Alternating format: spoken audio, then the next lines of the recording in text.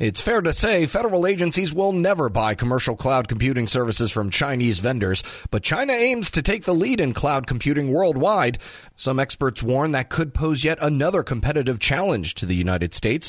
Federal News Network's Tom Temin spoke to one of them. Jim Lewis is Senior Vice President for the Strategic Technologies Program at the Center for Strategic and International Studies. It looks like you've migrated from writing cybersecurity suggested policy for the White House to looking at cloud computing, which kind of is related, I guess. Tell us your thoughts about cloud. Cloud is definitely part of the larger network security picture. And we had Rob Joyce speaking a week or so ago where he said cloud is the future of computing. So if you look at the national strategy, an emphasis on cloud security and emphasis on the move to the cloud is a big part of it. So I don't see a difference between cloud and cybersecurity. One is the same as the other. All right. And so, again, U.S. companies only buy from U.S. vendors, and there is generally a requirement for U.S. soil-located cloud services. But that doesn't really address the issue of widespread Chinese adoption by commercial entities here in the United States and the establishment of that Chinese infrastructure worldwide to go along with Amazon, Google, and the rest of them. Fair to say? Two things are going on. The first is that if you talk to Chinese vendors, including Huawei, they'll tell you that they expect to regain global dominance, and they think that cloud and 6G are their path forward. So cloud plays a big part in China's plans for dominating global networks. The second part is it is a global network. So American vendors, American companies operating in America don't face the risk of using Chinese technology. And let's be clear, there's a definite risk of espionage. It's more than a risk, it's a certainty. But they're going to have to connect to countries elsewhere, and they're going to have to connect to networks in other places. And that's where the risk comes in. Is China pretty much dominates Africa now. They're making big strides in Latin America, and the cloud market is part of that. So this is a continuation of the contest we saw over 5G a few years ago and the centrality of Huawei in supplying other people. It creates risk for the United States. It's fair to say then that in those countries that are still developing, in the same way that they skipped the wired POTS type of telephone systems, in the 70s, 80s, 90s, going directly to wireless cellular, in the same way they're skipping the data center model and going straight to cloud? Cloud is going to be increasingly important for so many services. 5G networks depend on cloud. Artificial intelligence, robotics depend on cloud. Logistics will increasingly rely on cloud. Now, what flavor of cloud is, of course, one of the competitive features. Is it an American company? Is it in-house? Is it on-prem? What we are seeing a shift, a migration in how people use computing technology to the cloud.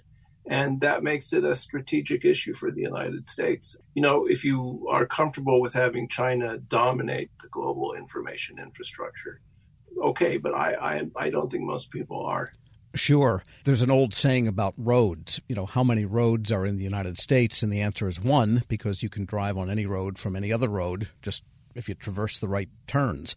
Same thing is true of networks, really. In some sense, there is only one network worldwide, increasingly more integrated. Does that mean that enclaves of U.S. only or protected types of cloud areas really are safe?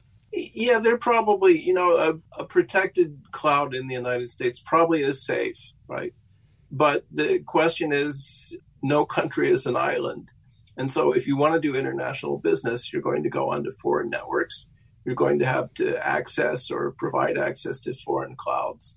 And that creates the opportunity for mischief. So if you want to extend your statement, there really is only one network, and it's global. And we're having a dispute now over whose technology, whose standards, whose norms will dominate that global network, ours or China's. We're speaking with Jim Lewis, Senior Vice President for the Strategic Technologies Program at the Center for Strategic and International Studies. And if you're, say, a vendor that has international sales and also sales to the federal government under some of the supply chain security initiatives, software supply chain security initiatives, that would seem to be a problem if, say, on your commercial side, you're totally fine with using a Chinese technology-based or even a China-based cloud provider. But then, CMMC program, for example, that's going to mitigate against your ability to serve the federal government, I would think. To their credit, the previous administration had a clean network initiative that included Clean Cloud. And that was a recognition of the interconnections between American companies, foreign companies, and the problems that having a big Chinese presence in the cloud could create. So this isn't new. This is probably 5 or 6 years old that people have been thinking about it. Right now, the U.S. has a huge market share lead in many regions, not all, but many. And the Chinese hope to displace that. Some of their motive is commercial, clearly, but some of it is also a security motive. If you control the cloud, you have more influence, you have greater access to information. It just creates more risk. And so that's what the previous administration was trying to address. This administration is continuing with that. One dilemma we have, and you've seen this in other places as well, is China's willing to subsidize. China's willing to engage in predatory trade practices. So I've had foreign officials tell me, the Chinese will show up. They will underbid Western companies by a significant margin, 20%, 30%. And that's hard to turn down. So there's an intention to make the world wired by China. And that's what we're having to push back against. Is one of the questions then whether Amazon, Google, Oracle, all of these companies that are cloud commercial providers invest in their own infrastructure using Chinese gear? So far the use of Chinese equipment in the cloud isn't a big problem because, for one thing, all the big leading U.S. cloud providers know the risks, and so they're going to seek to avoid that. That's been true for years. So the issue is not so much American cloud service providers, but more the people on the other end, the companies in Latin America, the companies in Southeast Asia, the companies in the Middle East. That's where Chinese tech providers have a clear lead over Western companies, and that's where the risk is. So what is the specific risk then if the commercial usage is Chinese-based over there in Asia, for example, in Africa, and say in the European Union and the United States, North America? It's not, and I don't know what South America is doing. What is the actual risk then to the United States? The risk is first espionage, because you've got American companies accessing foreign networks that are based on Chinese technology that could be compromised. The second risk is influence. If it's the company that's building the highways for you or building the railroads, they're going to be more influential than the bystanders. The third is standards, which is that if you buy Chinese cloud technology, the Chinese very often want you to buy related technology. So you end up with not just cloud, but with everything that appends to it being Chinese. And the fear is they'll use it for market advantage the way they've done in other areas. So there's an economic danger here as well as a national security threat. Yeah, and one of the problems we're having in this discussion is economics and national security are blending in a way they weren't. I saw a paper recently that said that the U.S.'s central concern was national security. That's true, but the definition of national security is very different than it was 20 years ago. It includes economics. It includes technology. It includes things that don't fit under the rubric of defense. So we're being challenged in ways we're not accustomed to. Right. I think it was President Obama that pointed out somewhat wryly that, yes, it's the economy that pays for everything else, including defense. And that's where we are struggling, because the foundation of national security is the economy and economic strength and the ability to create new technologies, the ability to afford new technologies. And we've seen countries fall behind when they've made the wrong investment decisions. That will affect spectrum allocation. That will affect global standards. That will affect the purchase of cloud services. Everyone knows about TikTok, and so we can skip another TikTok commercial, but TikTok is just the tip of the iceberg when it comes to Chinese software being used in American products.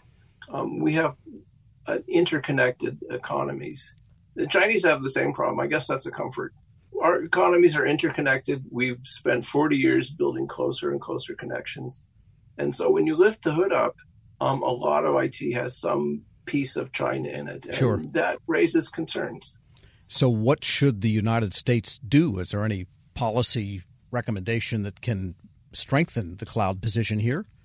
A lot of this comes back to rebuilding capacities we had in the Cold War. And that doesn't mean doing exactly what we did in the Cold War, but when you look at foreign assistance, one reason people in other countries buy Chinese technology is that it's a lower price. It's subsidized. It comes with a lot of benefits: education, workforce, capital, infrastructure.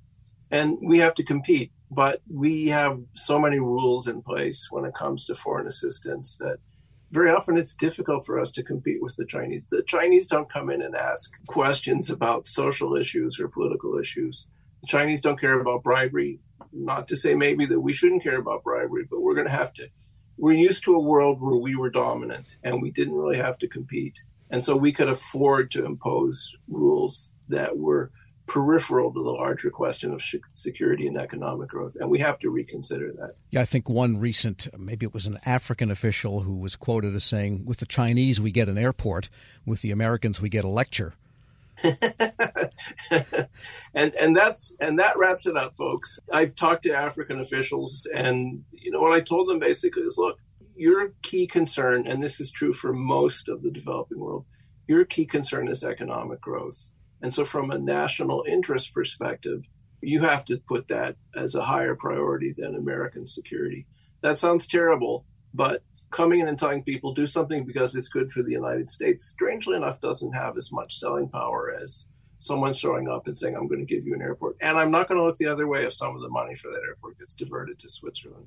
So we have not yet fully recognized that we're in a contest. Cloud is part of that. The Chinese will get better. They'll get a bigger market share, and that's not in our interest to see that happen. Jim Lewis is Senior Vice President for the Strategic Technologies Program at the Center for Strategic and International Studies, speaking there with Federal Drive host Tom Temin. We'll post this interview along with a link to his cloud analysis at federalnewsnetwork.com/Federal Drive. Subscribe to the Federal Drive wherever you get your podcasts. Hello, and welcome to the Lessons in Leadership podcast. I'm your host, Shane Canfield, CEO of WEPA. Today, I'm thrilled to be joined by Dr. David Wilson, president of Morgan State University. David has had a fascinating career and has garnered a long record of accomplishments from more than 30 years of experience in higher education administration.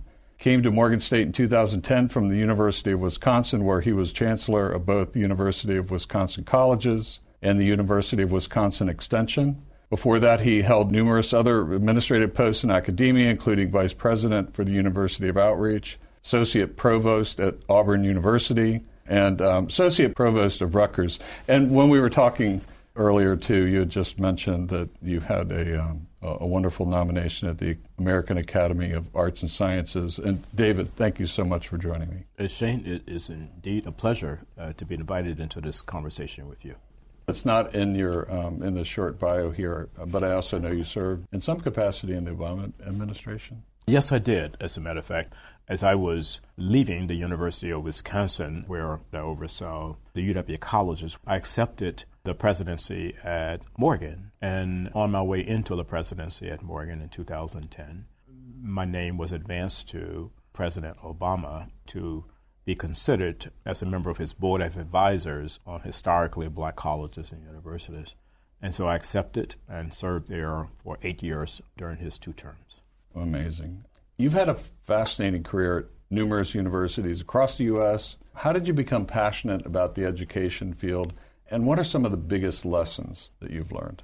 First of all, I was made aware of a quote by Horace Mann, who was a great 19th century educator who really gave rise to public education in the United States. And he was the first to utter the phrase that education is the great equalizer. And why that resonated with me was because I grew up in abject poverty in rural Alabama, and there was no law in Alabama as I was growing up that required black kids to go to school. I was kind of shut off from formal education on a consistent basis. I didn't get a chance to go to school full time until I was in the 7th grade. We lived on property there that were owned by the white landowners. And so the owner of the property, a white woman, would bring down to this little shanty that we lived in, and she would bring Look and Life magazines.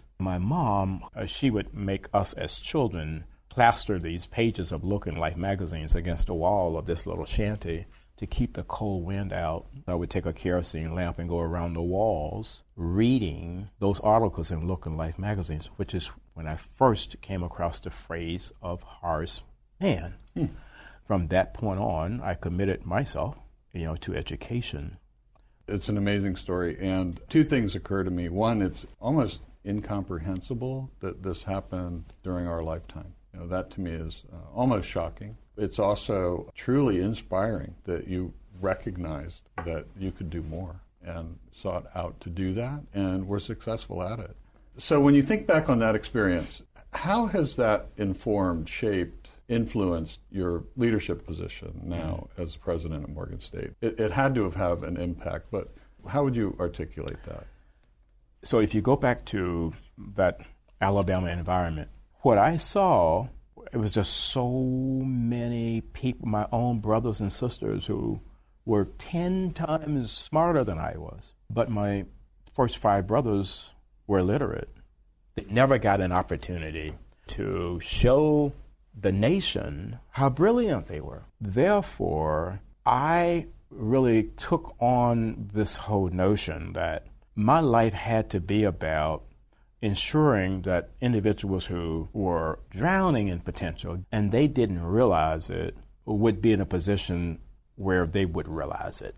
I was never ever about positions that would enable me simply to replicate privilege. I don't care where you went to school. I don't care what type of family you came from. I think that's where sometimes we kind of get education wrong. We have institutions that want to define themselves based on how many students they don't admit. I'm about just the opposite, taking individuals who are absolutely stellar and don't realize it and bringing that into existence for them. You've had so many opportunities that you could do other things, perhaps at larger organizations, but you're where you want to be on purpose, by design, for the kinds of reasons you just talked about, that it's fulfilling. But can you talk a little bit more about that?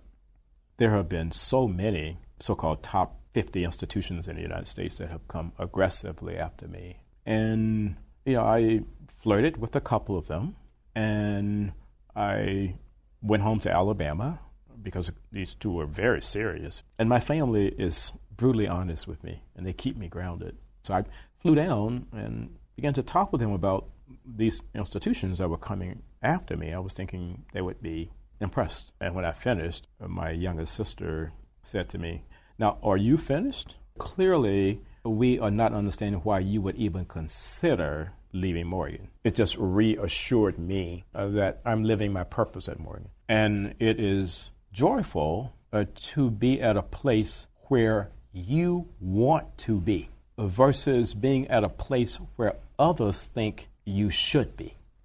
One question that I always have to ask, is there one leader or maybe a couple of leaders that have inspired you, you mentioned Horace Mann, I don't know if that fits in this category, but what might be a couple of leaders that you remember that inspired you, that gave you purpose, helped shape your life?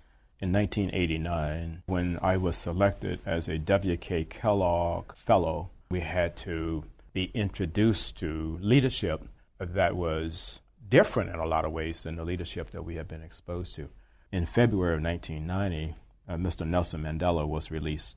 And that's where I wanted to go and meet Mr. Mandela. We had no idea that he would grant an audience, and he did. He granted an audience, and Mr. Walter Sisulu did as well. So here I am, having grown up in Alabama. I harbored some anger toward the society there that kept me from realizing my potential and then kept so many others like me from ever realizing their potential. At the end of a conversation that we had, someone asked Mr. Sisulu, we're leaving this conversation thinking that you harbor no anger towards a society that locked you away for 27 years. Are we leaving with the correct conclusion? He said, I harbored no anger or bitterness toward the society that locked me away for all of those years, because I and others like me knew that what we were doing was the right thing. If you commit yourself to doing the right thing, there should never, ever be any space in your heart for anger or bitterness. And that was transformational for me, and why I respect and admire Mr. Nelson Mandela and Mr. Walter Sisulu today. That is a great story, and it, with all the accomplishments through your life, I'm sure it had a great impact on your ability to go as far as you have, and you're still going. Well, I have a takeaway in terms of leadership lessons I've learned. We would be well served as a nation if I think we created these opportunities for young people at various stages to really, first of all, see the United States. And then we need that same opportunity globally. As a result, when you do that, you understand the history over here, you understand the culture over here, and you got to understand the world beyond an intellectual understanding. You want to think of your maturation in a way where your brain can never, ever, ever be hacked. So that's sort of the way. That's sort of the way that I kind of see all of that. That's brilliant. And being born in rural Southwest Kansas, flyover country, as they say, I can tell you that your comments about travel and getting out, not just reading about it, but actually traveling, it really is important. It's absolutely critical for someone's personal development. I happen to think so. Well, Dr.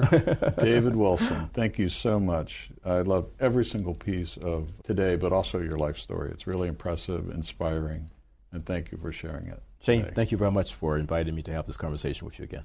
And I'm Shane Canfield, CEO of WEPA. We'll see you next time on the Lessons in Leadership podcast.